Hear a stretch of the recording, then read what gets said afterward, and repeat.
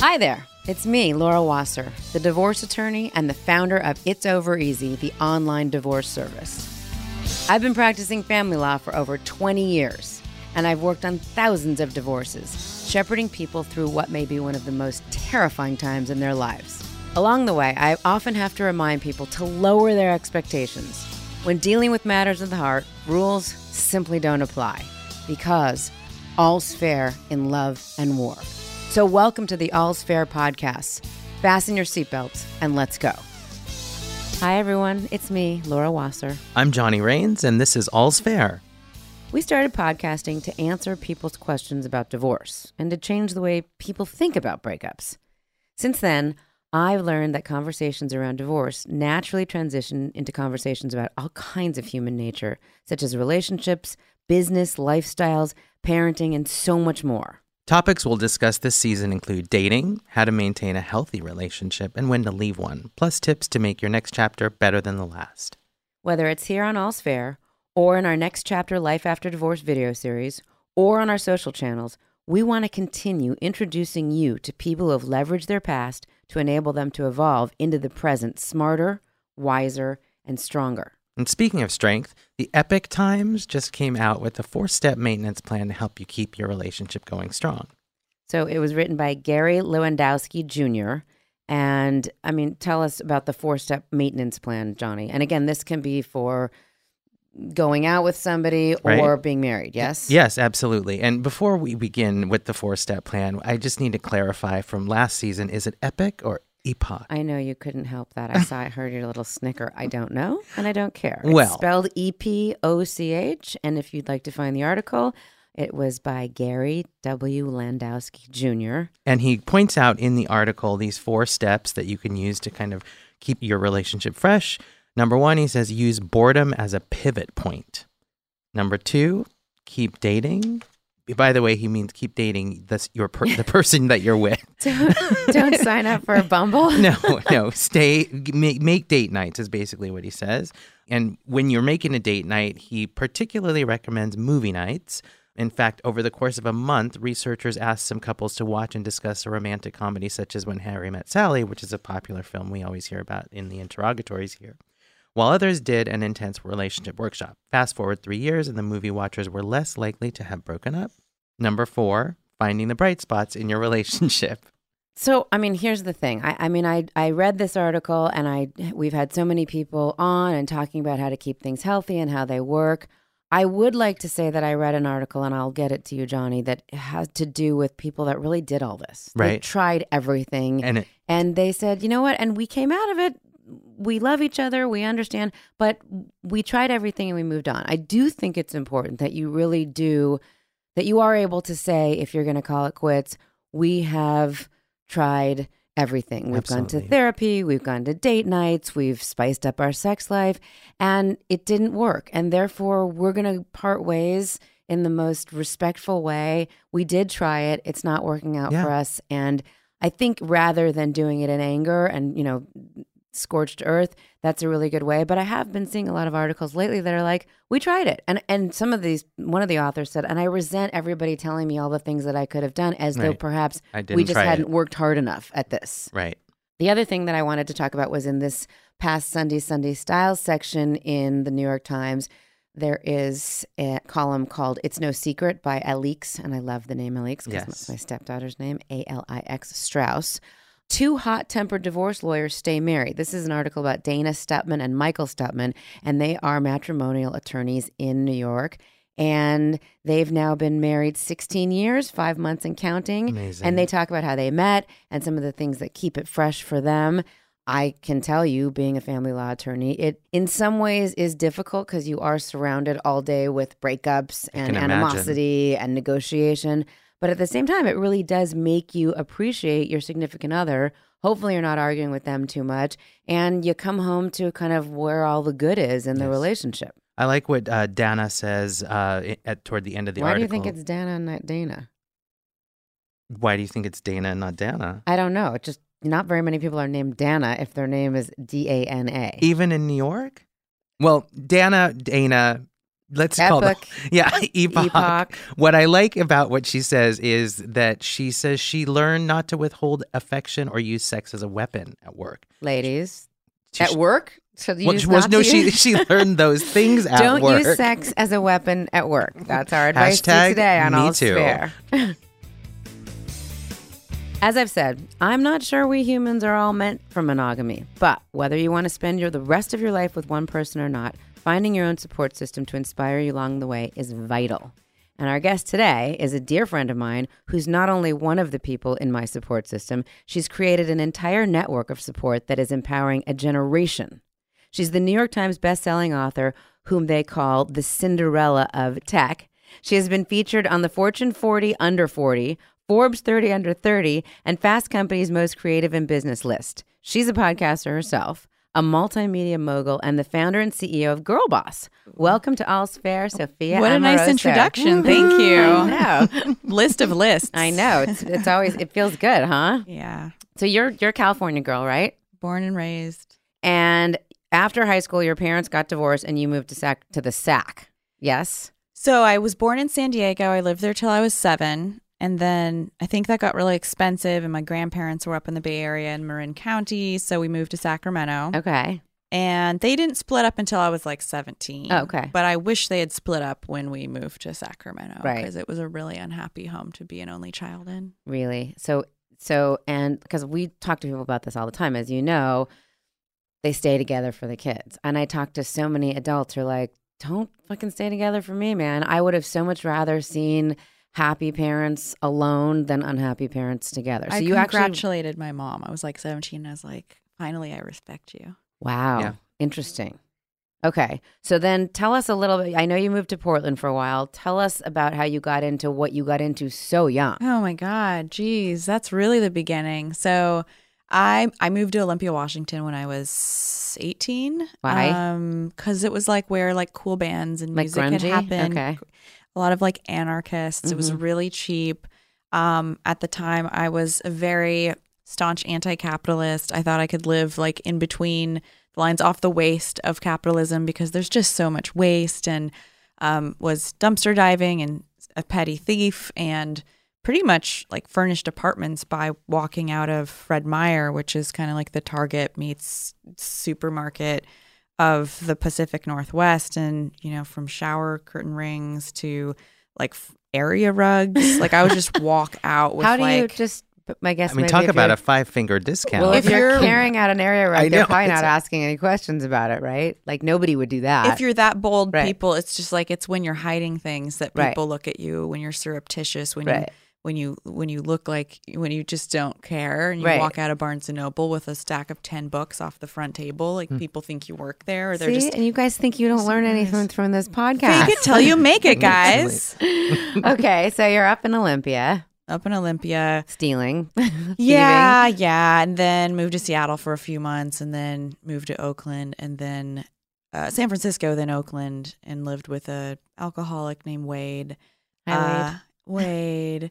And then moved to Portland with him because even Oakland was too expensive. And it was there that I continued doing my, you know, funny stuff, and was a stripper Oh, okay. for a few months, which was actually really fun. Nothing weird happened. Portland is like has more strip clubs per capita than any other city in the U.S. So it's Who like knew? working at Yeah. Starbucks. They it's have like, a lot of places where they do baths as well, which is oh, odd. really? I Yeah. haven't been there. Yeah. That was kind of, I didn't leave the Trivia. stage. Right. Yeah.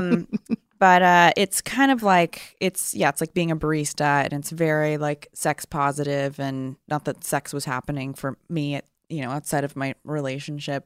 Even then, I don't know. With Drunk Wade? With Drunk Wade. Uh-huh. But I learned a lot from that experience. And then I left Drunk Wade and moved back to San Francisco. And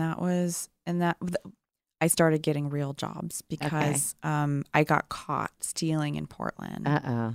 And I got arrested, and This is where we pipe in the Jane's Addiction song, by the way, right here. I actually, my court date, and I've never really revealed this, and I might, like in my next book, whatever, it's not like breaking news, but the real low point of like 20 years old was, and I was like underage working in like a bar, like a strip club that served alcohol, by the way, Right. was when I had to go in. basically my court date fell on the same date as my appointment at a women's clinic for an abortion. Oh, that is not a good day. And the abortion clinic sent a sad note to the court of why I just couldn't be there that day. And I was very lucky. This girl's winning. They dismissed it because That's it nice. was At least they had some sympathy. Stupid, Yeah. petty little crime, Right. and poor kid. Anyway, moved to San Francisco, and I had cut my teeth selling stolen things online, and then eventually, after a string of shitty jobs, started selling vintage clothing online, which wasn't stealing, but it felt like it because I was buying stuff for $5 and can put it on eBay for $9.99 as a starting price. But eventually, my auctions went up to $150 on average, and I guess going back a couple steps, I got the idea when I was killing time for $12 an hour working in the lobby of the Academy of Art University at 79 New Montgomery in San Francisco as a campus safety host, Okay. checking people's student IDs and having them sign their names in and directing them to admissions on the second floor, and was getting friend requests on MySpace from eBay sellers who were promoting their vintage clothing businesses, and was like, I know where to find vintage. It's pretty much all I wear, and holy shit, the prices these girls are getting. Like, I think I can do this. And I bought a used laptop. At the time, I had the Dome MacBook. Yeah. Right. Yeah. Mac Dome. I don't know what you call it. Early iMac. It was just kind of on its last leg. Bought a used MacBook and discovered Photo Booth and took all kinds of, I don't know what they're called, parallelogram. It's, photos of yourself where your face is like reversed. Right. And I was just, Playing. I did that in my car the second I bought my used MacBook. And just took a stab at it. And so were you originally doing it all on eBay? Like when did you All branch out and eBay. start your own site called Nasty Girl? It was not for another year and a half that I started Nasty Gal. That I left eBay and went onto my own website, Right. which was a really big risk. What year was that? I started selling at the end of 2006. I mean, do you guys realize how far back I was that 22. is? Oh I my mean, God, I was now gonna say you were everybody, 22. you were a baby, but you always had a good eye. But to be able to start, I mean, a lot of people do that now, and the Real and all the, sites, Guilt and Hot Look and all those. But this was before any of that, Sophia. You were totally So, buying stuff, and you just take your own pictures of it, put it up, and then they would bid. It was like eBay, or would you put a fixed price on? When I was on eBay, it was bids. Okay. I bought a Chanel jacket for $8 once at a thrift store. Wow. And sold it for over $1,000. So if you want to talk about cash flow, it was a cash flow positive business until basically venture capital came in. Unbelievable. So when But did that happen? Like when did you go That out was in and raise- 2012. Okay. And I didn't go out and raise. They were like, we heard about this thing that's exploding, because I had gone from $75K my first year on eBay, which is a shitload of money. I didn't pay myself because I didn't want things. I didn't even know what luxury was, right? I think I eventually had a BlackBerry Pearl, which seemed really fancy. I drove an 87 Volvo, and I lived in a pool house for $500 a month with a hot plate. And I was pretty satisfied. I ate a lot of Boston Market and drank a lot of Starbucks. Venti soy chai, no water, no foam. Every day. And it upset my stomach every day. You just And I kept drinking it. it. I know. So I probably gotta get back on it. The fact that this all started so early on for you in your life, but also in the life of this kind of a business Yeah. is kind of amazing. Thanks. All Yeah. right. So then at what point did you decide to do not decide, they came to you again, TV Oh, show, yeah. book, I mean, all of this stuff. Nasty Gal is huge, still is. Yeah. Yeah. I did it for 10 years, 22 to 32. So I'm glad it happened. Yes. But I was also kind of trapped in a business where I couldn't quit and I couldn't be fired Right. because I had raised money. So in 2012, venture capitalists came knocking because, they had watched or somehow heard about a business that did 75, 250K, 1.16 and a half, and then 28 million in revenue profitably. Wow. Bootstrapped. Wow. I owned 100% of the company. And in 2012, Index Ventures came in and said, okay, you're doing 30 million in revenue. We're going to value you at $350 million. And so they put $50 million into And the were you business. still in the pool house? What's At happening that when you point, go I had home, moved the then? company to Los Angeles. Okay, so you we were were here. doing 28 million in revenue. I probably had 30 people, I guess. Okay. And so I sold 20% of the company, fully controlled it for $50 million, injected that capital into the business. Took a little bit for myself, which I don't really talk about, but it's why I'm a homeowner. I still need to work. Yeah. I have a mortgage, but I have a lot of equity in my home, so that's nice. I blew way too much on furniture. Be careful. Furniture is so expensive. But that was when, the mandate was to go as venture capitalists demand from 28 million to 128 million in a year. And we hired 100 people in a year. I had never worked in an office. The only office I've ever worked in to date, my name has been on the lease. Well, it's like the business's name on the lease. But for a while, it was my name on the lease early in the business. I know that feeling, actually. I didn't know anything about, I knew how to buy stuff and sell it and manage a few people to do tactical things. But leadership and growing people and nurturing, no one has ever nurtured on the fly. No one ever nurtured my career. I'm still learning it. Right. It's just like it's taken so long, and I'm still a liability. You're doing okay. At what point did you meet our friend Gary Stiffelman? I met Gary Stiffelman in 2012. Okay. So Gary Stiffelman is an entertainment attorney who spent 25 years at Ziffer and Brittingham, which is a well-known entertainment firm here in Los Angeles. He spent most of his career in music. But I was introduced to him by this money manager person who was like, oh, we're going to, get in early and they were awesome. But they managed Sheryl Sandberg's money or something. And they were like, you're worth so much on paper. We're going to manage the cash that you have, which wasn't enough to normally work with people like that. But they were like, when you actually have $250 million, which eventually Forbes said I was worth, we'll manage one. Anyway, I moved to LA and I just needed an attorney to negotiate some contracts. And for some reason, they introduced me to an entertainment attorney named Gary Stiffelman. That's who how came we in, met, by the way, guys. Yes. And I'm so glad we met. We could talk about prenups. Actually, I don't know how much I can talk about. You can tell me what the terms of the separation agreement, I don't know what you call it, are. Anyway, met him and he was like, instead of let me connect me to your architect and we can negotiate their contract, which he did, I guess, which is kind of below his pay grade. He was like, do you want to do a book? Do you want to do a TV show? This thing you're doing is crazy. Oh my God. And I was like, TV? No. Gross. What would it be? Reality TV? I don't want, it's tacky. I think non-scripted has gotten a little bit classier with Netflix. I hate the word classy. Anyway, I was like, I don't know, maybe a book. My story's pretty interesting. And, the press has written a lot about it, but I haven't put myself out there and told the whole story of which all of the shit that I just told you about. I'm not going to tell that to a reporter and have them write their own shitty story. You want to do it yourself. I wanted to control my narrative, and I hadn't seen myself. I had bought, eBay for Dummies and a whole bunch of business books, and this was a year after Lean In came out. And there were no millennial women in the business book section writing books about their experience or really books at all. Right. And they were pretty dry books. It was Susie Orman, who's awesome. I should have her on my podcast sometime. Just a different generation and primarily men. Right. And primarily people who weren't accidental entrepreneurs who had used the tools that had existed. Went to MBA, got MBAs. Right. Yeah, totally. Didn't relate. And we're all accidental entrepreneurs in a way, even though you're extremely accomplished and educated, I'm sure. But I'm completely lost in the world of startups. I've had to do my own thing. It's different. So many of us aren't groomed for this. And, technology today has allowed us to start businesses in ways that we weren't. Anyway, so wrote a book about my crazy ass story, building this company up until it was worth basically $350 million. And we were close to doing $100 million in revenue, and it just exploded. I named it #GirlBoss thinking that would be viral, but there's no way that a hashtag gets as far as GirlBoss got without it riding on a certain amount of merit.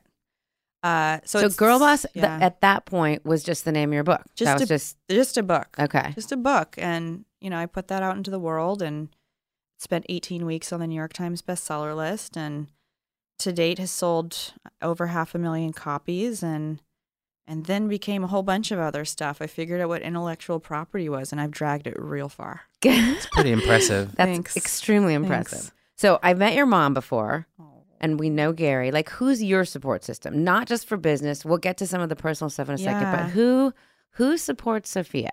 Well, Gary officiated my wedding. Yes. Which is really cute. Just so that a little background. So I wrote Sophia's prenup. And then a few years later, Sophia No, 8 called. months. Oh, okay. That was going to He was like, see ya. 8 months later, Sophia called and said, remember that prenup? We need to get together again. So we also did the divorce. And throughout that, as you can imagine, we got a little bit close because, that's a close period of time. Usually I do a prenup and either I never see the people again or I see them again so long after that, like I've had a couple kids or something. So this all happened relatively quickly. And just to put a pin in the support system question for a second, what's that like? I mean, being a very strong, very successful, young, relatively speaking. How old were you when you guys got married? Like 29, maybe 30. So getting married and then having it not work and really trying to do all the right things, having the prenup, having the conversations. I know you were very supportive of him in his career financially. Demanded therapy. Yep. That happened. And, he was very, his mind was made up that this just wasn't right for him after, 5 years of dating, which was like, I wish you had told me that before I spent so much money on a wedding. And had published in Martha Stewart Weddings, which was like so not me. Yes, it's not you. There's a whole nother, story about how my life became not me because I could do things. Right. Rather than, it's like you have money for the first time. You're like, well, I should be doing these things or I have access or, can go on vacations or whatever. And this is what really matters in life. And it kind of ended up not being what really mattered in life, which is a nice perspective to have.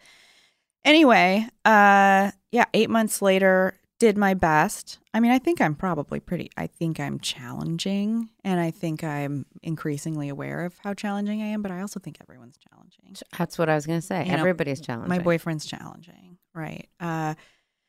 So who was there for you? Mom was there? Who was there for me? My mom was there, but I was Your divorce really... lawyer was there for you? Yes, thank you.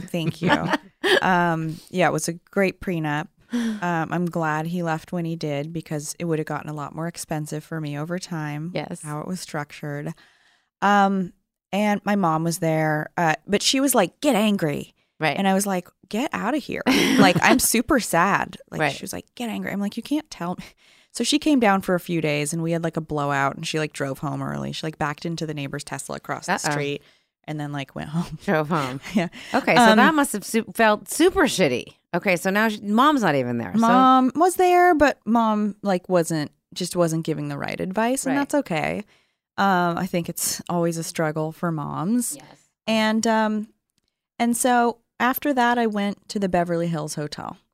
I was like, I gotta check out of this house. His like wine glass is out. This is like a crime scene. Like we live here, right? And went to the Beverly Hills Hotel with my 3 poodles. Checked in.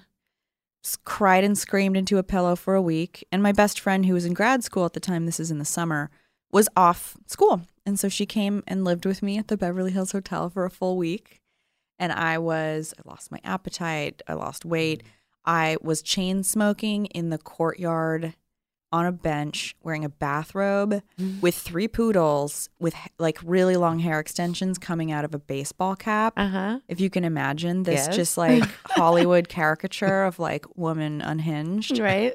It was that. And I wasn't completely certain that it was like really over. I still had hopes and, was trying to like not text too much and, I don't know, be like a gentle woman or something. And lived there for a week and then went back home and I wound up in another relationship really fast, which I never expected. And that's this relationship. That's this one. And that's lasted. It's been almost 4 years. Yeah. Congratulations. Thanks. Very tall. Long Very time. Cute. Yeah. Yes. Yes.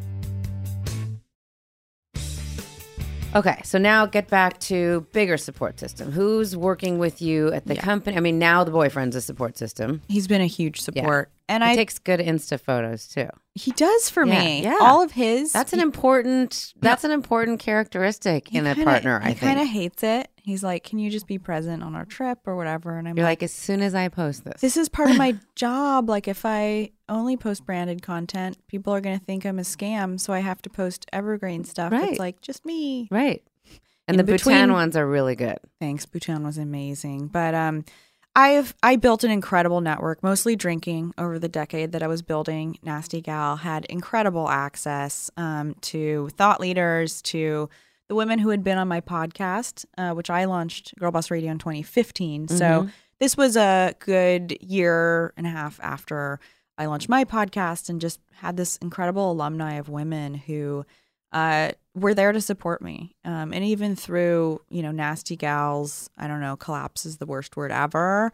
Everybody was there for me. Nobody dropped me, right? I felt like damaged goods. I was like, I'm like 30 and a divorcee. Like that word just kept like ringing in my head, like divorcee. Like who wants to date a divorcee? And who wants to marry someone for this, their second marriage, whatever. I was just really hard on myself. And then people were like, start your marriage. Yeah. And I was like, whatever, that's so modern. But it was a tough time. But there was a lot of people. Was that? A lot of people there for me. That was in mid 2016. Okay. So I was on the cover of Forbes in June of 2016. Okay. And I was allegedly one of America's richest self-made women On paper. With and some good furniture. Yeah, Yeah? good furniture, overpriced furniture. My house is like a mausoleum. I'll never like replace that furniture because it's so expensive. You have to amortize it over time. Yeah. And then a month after the Forbes cover, he left. And then maybe 4 months later, Nasty Gal went belly up. So 2016 was a really rough year. Tell us about that, because I think some of our listeners, they might know who you are from Girl Boss and stuff, but they may not have known about the resurgence. So how did it go belly up? I mean, it was doing so well. You had institutional funding. What the fuck happened?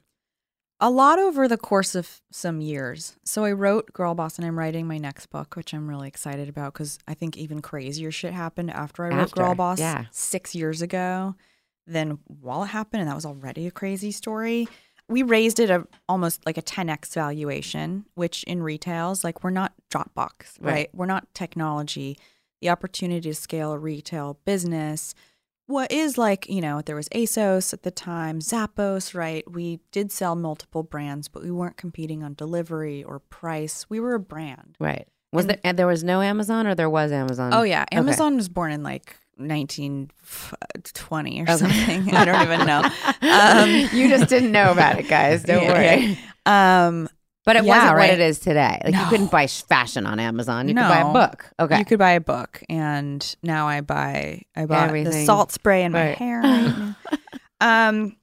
But we raised it a really high valuation. Months after Girl Boss, the book came out, we had our first round of layoffs. We overhired. We overinvested in the business. We didn't get to over 100 million in revenue as fast as we thought we would. We burned through a lot of the cash.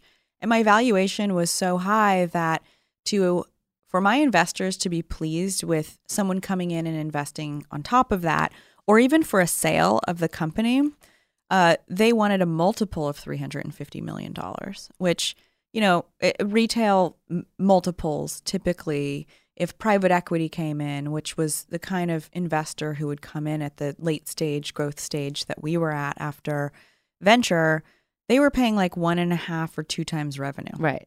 And we were still way too expensive for them. A company that makes like urban clothing for young people offered over $400 million for the business, and we turned it down. Oh, God. I owned 80% of the company. Oh, my God. So, I mean, and I just want to point out, okay, without doing too much stroking, this young woman, what she's talking about here, she doesn't have an MBA. Did you go to college? No. She didn't go to college. And she was playing with the big boys and girls. She is talking about things from a very realistic standpoint. So somebody comes to you and says, we got to go BK. Like how you knew things were kind of struggling. We had some debt. We had tried, we could have sold the company if we had taken a lower valuation, like 200 million, 200. It's still amazing, right? My investors would have recouped some of their investment. They would have taken quote unquote dilution, which means like their investment would have been worth less than when they invested. It's better than zero. Right. And we tried to sell it, and, deal after deal just kind of vanished. And we got to a point where, the responsible thing, which is crazy to say, is to, not paying your vendors, right, or pushing out payments. The bleeding, right. And so that was a decision that was really challenging to make after months and months, and honestly years of, a few years of miserable struggle with the business, having difficulty fundraising. And it was really the right decision. And I, there was all this momentum with Girl Boss, which I never anticipated. At a certain point, Girl Boss became louder than Nasty Gal. Nasty Gal was a huge business. And this is late 2016. The book came out in May of 2014. So it was years of momentum that I hadn't really been nurturing outside of a podcast that took me a couple hours a week. I wasn't building Girl Boss as anything while I was, working on saving Nasty Gal. But today, Girl Boss has over 18 million uses of the hashtag on Instagram. Wow. Right? It became, part of the zeitgeist before the timing was amazing. The current women's movement. I'm not taking any credit for that, but there was you clearly can take some. I mean, you were part of this. This happened especially for young women, especially for young business women. Because as you said, nobody was doing this. We didn't know we could.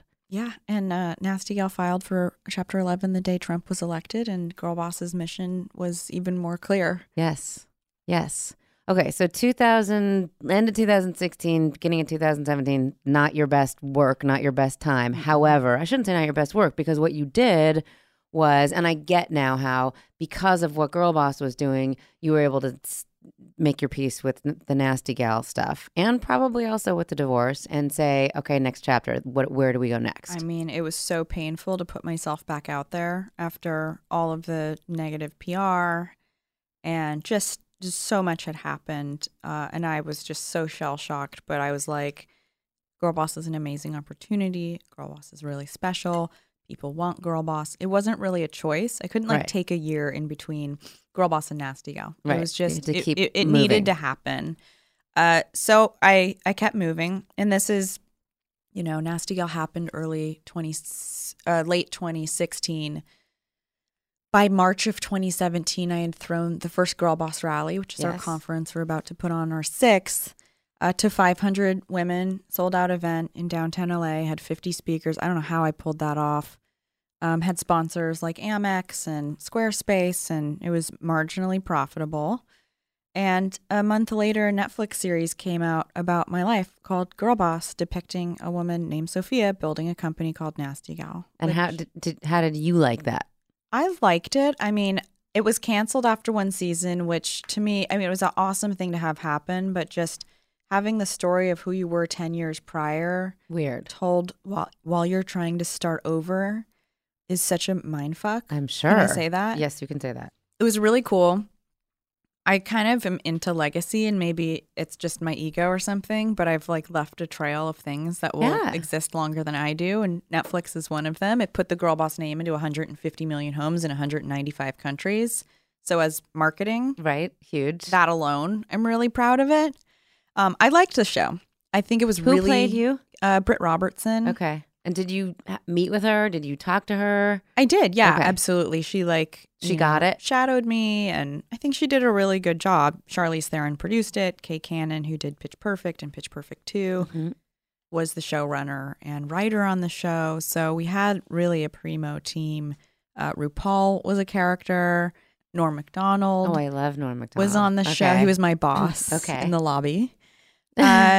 But it was, it was a great run. It was bad timing because it was a show called Girl Boss 4 months after Trump was elected. And we were held to a standard of this has to be a show that's an example of women in the workplace. And it was just an angsty, white girl in San Francisco starting an eBay store. Right. So I think Girl Boss was, had a certain amount of responsibility to depict women or a woman in a certain way that maybe we wouldn't have a year prior. Right. And it was 4 months after Vanity's Fair had said, it was 4 months after all of the press and Wall Street Journal covering the downfall of Nasty Gal. So it was just it was just bad timing. Right. Well, again, it's still super cool. And what you said about legacy and even ego, that's fucking cool. I mean, it really is. Let's talk about Girl Boss Rally a little bit. I did it in 2018, Johnny. Yeah. And I loved it. I loved the energy. You. I loved the young women. I loved being able to talk to people about it. This year's theme is Find Your Support System, which is why I'm talking about that. But it's also kind of our theme at All's Fair, and it's over easy. Why did you pick that this year? Yeah. So it's what we've seen in our community is, yes, we're here to learn and exchange ideas and educate one another and provide the resources both within the community and from Girl Boss to level up. in our work, but also personally. And without relationships, we can't do either of those things. And so we built a social network less than a year ago. That's at girlboss.com now. And what we've seen is women connecting over not just what they do, but who they are. Nice. And that's where Girl Boss really lives, at the intersection of. So find your support system is, yes, you're coming to learn a lot and hopefully take what you learn at the Girl Boss rally into your life immediately, right? Inspiration is table stakes, but relationships, as you know, women who have gotten as far as we have in our careers have learned, which maybe we didn't know early in our careers, are everything. Yeah, totally. Everything. I'm still in touch with Tracy Gray, who I met at the Girl Boss rally. Amazing. She's done the podcast. Like, she's so wise. I so enjoy her. I think it was her birthday. I don't know if it was her 50th or 55th birthday when we were there, but she's just amazing. Like, but it is true. Relationships, hanging on to them, particularly with women. Now, can men attend? Men can attend. Okay. Yeah. So it's not, okay. We had one man speak at the first rally, and it was the founder of Instagram, which was pretty cool. So Yeah. Kevin Systrom. It was very nice of him. We have some really big names that we're announcing. Are you not announcing them yet? Okay. I'm well, not. wait. Okay. I'm not. I mean, it's okay. like you can't like scoop their No, of PR course. team contracts. I tried. I Okay. did try. So you guys know it's April 25th. It's at Quixote Studios here in Los Angeles. You do one in New York as well, yes? Yeah, we'll do one in New York later this year, and then Okay. we're planning, actually, haven't announced, and I don't know if it's like a big deal for me to announce this, but we'll do a third rally for the first time this year. Oh, cool. We normally do 2 a year. And where will that be? I don't know. Oh. Another city. Okay. A different city. And back to relationships, right? Men hold the keys to so much. Yeah. There's someone in conferences can feel like so awkward and cheesy. And, you know, the Girl Boss Rally gives opportunity for women who may not be invited to Fortune's most powerful women to attend conferences. But the few I am very selective about attending or have been over the course of my career, I've built some incredible relationships. I've found investors, I've found confidants, I've found, other entrepreneurs that I've collaborated with and who have given me incredible advice. And I met someone named Joe Marchese, and I don't know if I'm fast forwarding here, but that relationship, has happened over the last 5 years. He built a company called Truex, which was an ad tech platform, sold it to Fox. Disney acquired Fox. While he was at Fox, he was the head of advertising. So he did billions. He sold into the Super Bowl. Wow. So he was responsible for driving billions of dollars of revenue for Fox Networks, not Fox News, which is now called 20th Century or something like that. They changed the name. 21st? No, Well, that's a retailer. Right. And at the end of last year, Girl Boss was acquired by a holding company that he's now started and raised money into, and they're acquiring businesses. They acquired a good chunk of the Tribeca Film Festival. And without that relationship and his support over the last 5 years, I doubt that would have happened. Right. Right. And it was just from building it. building one relationship. Yeah. So don't discount things, folks.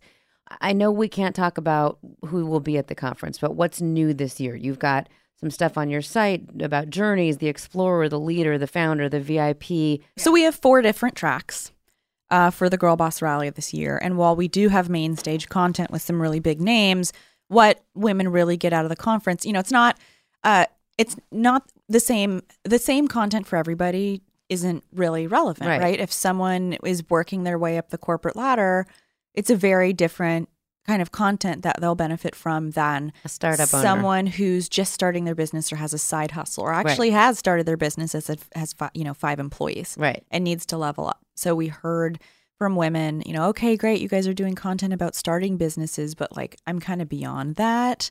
And so we really built it around the archetypes of the women who are attending the rally. So the journeys are the explorer, the leader, the founder, and the VIP. Okay. And so when you register for the Girl Boss Rally, you register for one of those tracks, and the speakers and workshops that we have are really tailored to where you are in your journey. Nice. I like that. As we say, all's fair in love and war. And with that in mind, finding like-minded people to share your journey with is something I highly recommend. Lovers, mentors, friends, therapists, people who inspire us. Our personal network is what makes life interesting and sustainable. And finding a support system that fits your life and your goals is vital to your success, particularly after a breakup. And for more Life After Divorce tips, when you're back at your computer, check out our masterclass at nextchapterseries.com. This is All's Fair on iHeartRadio. I'm your host, Laura Wasser, and we're speaking about all of this today with Girl Boss founder and CEO, Sophia Amoruso. So, Sophia, we are discussing the Girl Boss mission, how it aligns with the evolution of dissolution, which is what we do at It's Over Easy, and redefining the way people think about things, whether those things be divorce, business, etc. Tell us what the Girl Boss mission is. So the Girl Boss mission is really, it was born out of what it is that our community has asked for. Girl Boss wouldn't exist if I just made up an idea and was like, hey, let's build a community. It's a need. And so Girl Boss exists to redefine success. So explore what that concept means across our personal lives, our professional lives, work, wellness, who we are Monday through Friday, who we are on weekends, because we live at the intersection of that today. Broadly, it's millennial women, but we have women who are 60 years old attending the Girl Boss rally and women who are 16 years old flying out for the Girl Boss rally, and women from 31 countries and 40 states. Whoa. Yeah. It's pretty wild. It's pretty global.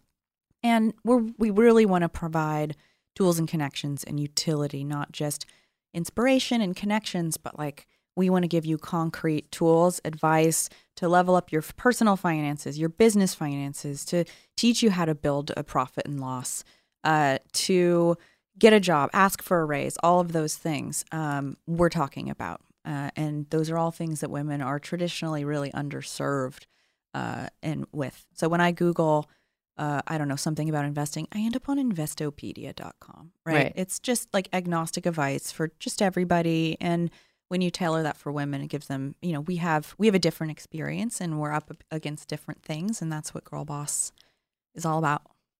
I love where it says, Johnny did a breakdown of the Girl Boss values from your website, and they are humor, resourcefulness, vulnerability, curiosity, and inclusivity. The last two are my favorite. I love curiosity. The website says, we are eternal learners. Ask dumb questions, but never treat others' ideas or questions as dumb. And we are comfortable throwing things at the wall. That's amazing. And then pair that with, I like the other three too, don't get me wrong, but inclusivity, because I love, like you just said, the diversity, the value of the diversity, the age, the ethnicity, gender, religion, ability, experience, class size, and all those other things. You drive that through the organization. And I think that's huge. I think that's amazing. And you include men too, if need be. They have things to offer. That's important. But really making women, young women, millennials, feeling like they've got something to offer and something to take. That's really, I love that. Thank you. Yeah. So vulnerability, So in terms of inclusivity and curiosity, right? I'm a community college dropout from Sacramento. There wasn't a lot out there for me to learn how to start a business, and making sure that we include women at every stage of her life, women at every income level, and make sure that we are serving her is really important to Girl Boss. And the only way to do that, and the only way any of us learn, we can deliver advice or content or resources, but it's only through curiosity that you're going to learn. Yeah.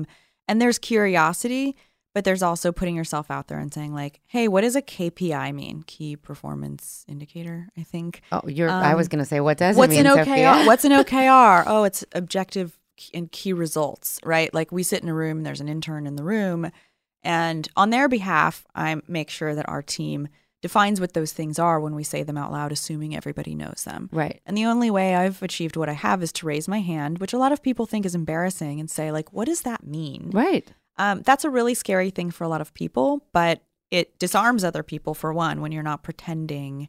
Humor also does, which is one of our values. When you're not pretending, right? When you don't come in and you're authentic. Act like whatever you think you're supposed to act like in a meeting. Obviously, there's a certain amount of decorum that you want to have in a meeting. But when you ask people's advice, right? And that's vulnerability and curiosity. When I go direct to someone to ask their advice, what it says to them isn't like, oh, you're a burden. It's, I'm an expert. Right. You think I'm an expert? Well, thank you. I'm so flattered. Right. Like it's actually a gift sometimes to ask people advice. And then nobody really thinks of that. Being the person that's giving the advice, also, you have to really be not only vulnerable, but compassionate about giving it. Like the fact that you will sit in meetings and will define what some of those anagrams are, that's huge, because I know so many people who are really riding high on that wave of being the expert. Somebody asks you, they kind of say, you're my person. I'm asking you this advice. Don't be a dick. Give them the information and more, and keep an eye open for them at the next meeting to be like, and by the way, there's this. I think a lot of times we as women are not great about taking other women under our wing, propping them up, etc. If not us, who's going to do it? Right. And, I agree.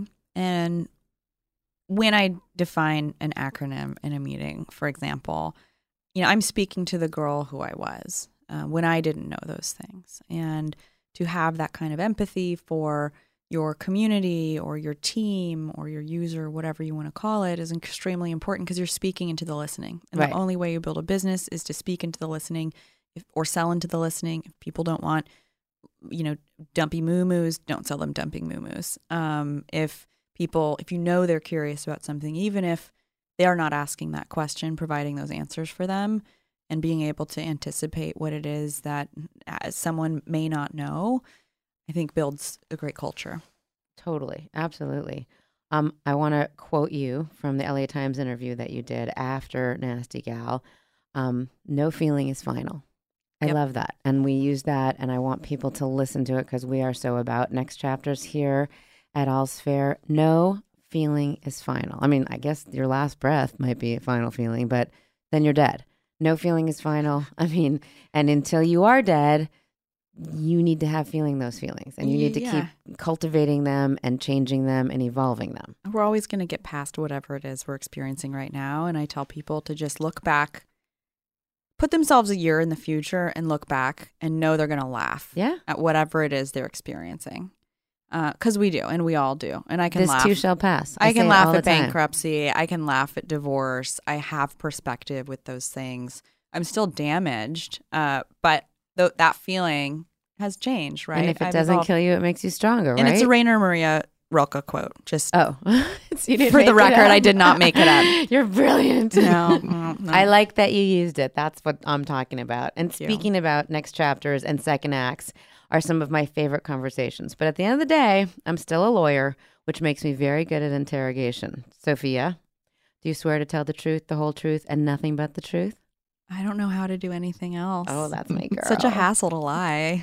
Yes, you got to remember which It's like work. I know. Ugh. Which relationship in your life has had the most profound impact? It's a really good question. I don't give people enough credit. Like I take, Well, you have an opportunity right now. I know. That's like a dangerous kind of like. Okay, how about is there a relationship in your life that has had a profound impact? Then you don't have to pick just one, and you can give a shout out to somebody.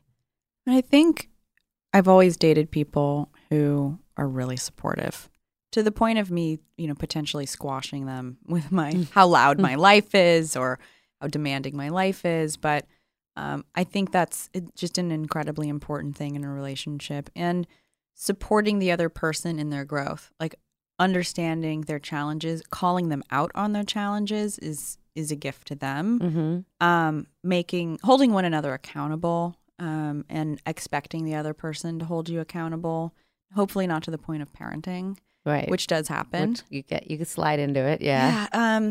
But I'd say my romantic relationships, really, that's where I found the most support regularly, right? That's where you go home and you talk about your day. And honestly, probably second to that is therapy, Mm-hmm. because that's where you should go dump. Yeah. You shouldn't dump in your relationship. You No. should make sure there's room in your week to go unload your damage on someone. So you don't do it to your partner and just like fuck it all up. Totally agree. Totally agree. What's your favorite love song? I don't think I like love songs. I think I like sad songs because they're funny. They're just kind of funny, like heavy metal, like men sad Yeah. and stuff. Sad Men Is funny. really it's kind of funny. What's the one piece of advice you'd share with your 20-something-year-old self, or somebody who's in her 20s that's following in your footsteps? I think we all want to, and I've heard this from even my assistant. She's like, the pressure to be on the Forbes 30 under 30 list. And that's like the benchmark now for people in their 20s, which is crazy. And people watch, people like me and these other entrepreneurs achieve things super young. Like, we're real outliers, and it kind of sucks. So be careful what you wish for. Mm-hmm. And I'd say it's not a race. It's a marathon. Yeah. It's a marathon. Yeah. So You got to have the long. Our guest last week kept saying, life is long. Like, life is long. you have time. Yeah. And you should give yourself that time. Because if you rush through things, you're going to miss a whole lot along the way. I like that. Okay. So if you hate love songs, do you also hate rom-com movies?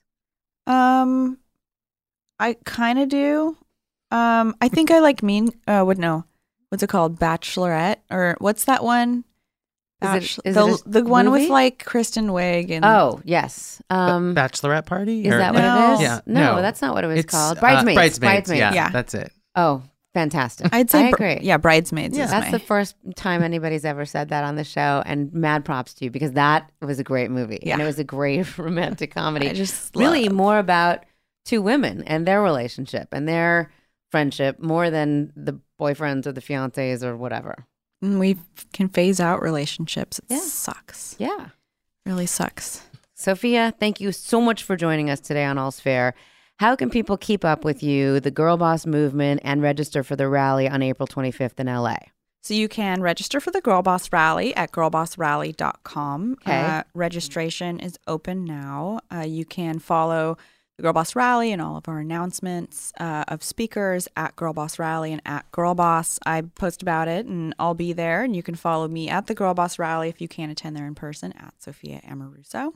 It's AMORUSO. And just by the way, guys, I've spoken, I've been an attendee. I can't go this year because I'm going to be in New Orleans speaking at something not as fun and interesting. However, it's a great event. Like, there is such a yummy feeling there. Thank you. And it's just, you know how I would describe it as sunny. Like, it just felt sunny. It was sunny that day that I was there, but it was just, everybody was smiling. It was kind of like being at a really good resort. Like, everybody walked by smiling. Everybody is interested in hearing. And again, this is after I'd taken my mic off and I was just walking around being an attendee. It was awesome. Meeting other people is mandatory. Yes.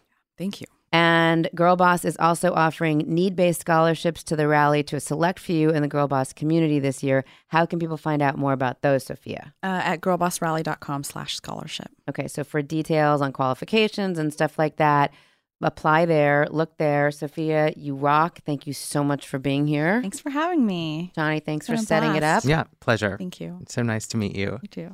If you just found us, welcome. Stay tuned by tapping subscribe and leave us a review at Apple Podcasts. And for more about life after divorce, visit nextchapterseries.com. We'll be back next Tuesday on all your favorite podcast apps. So until then, all's fair in love and war. I'm Laura Wasser.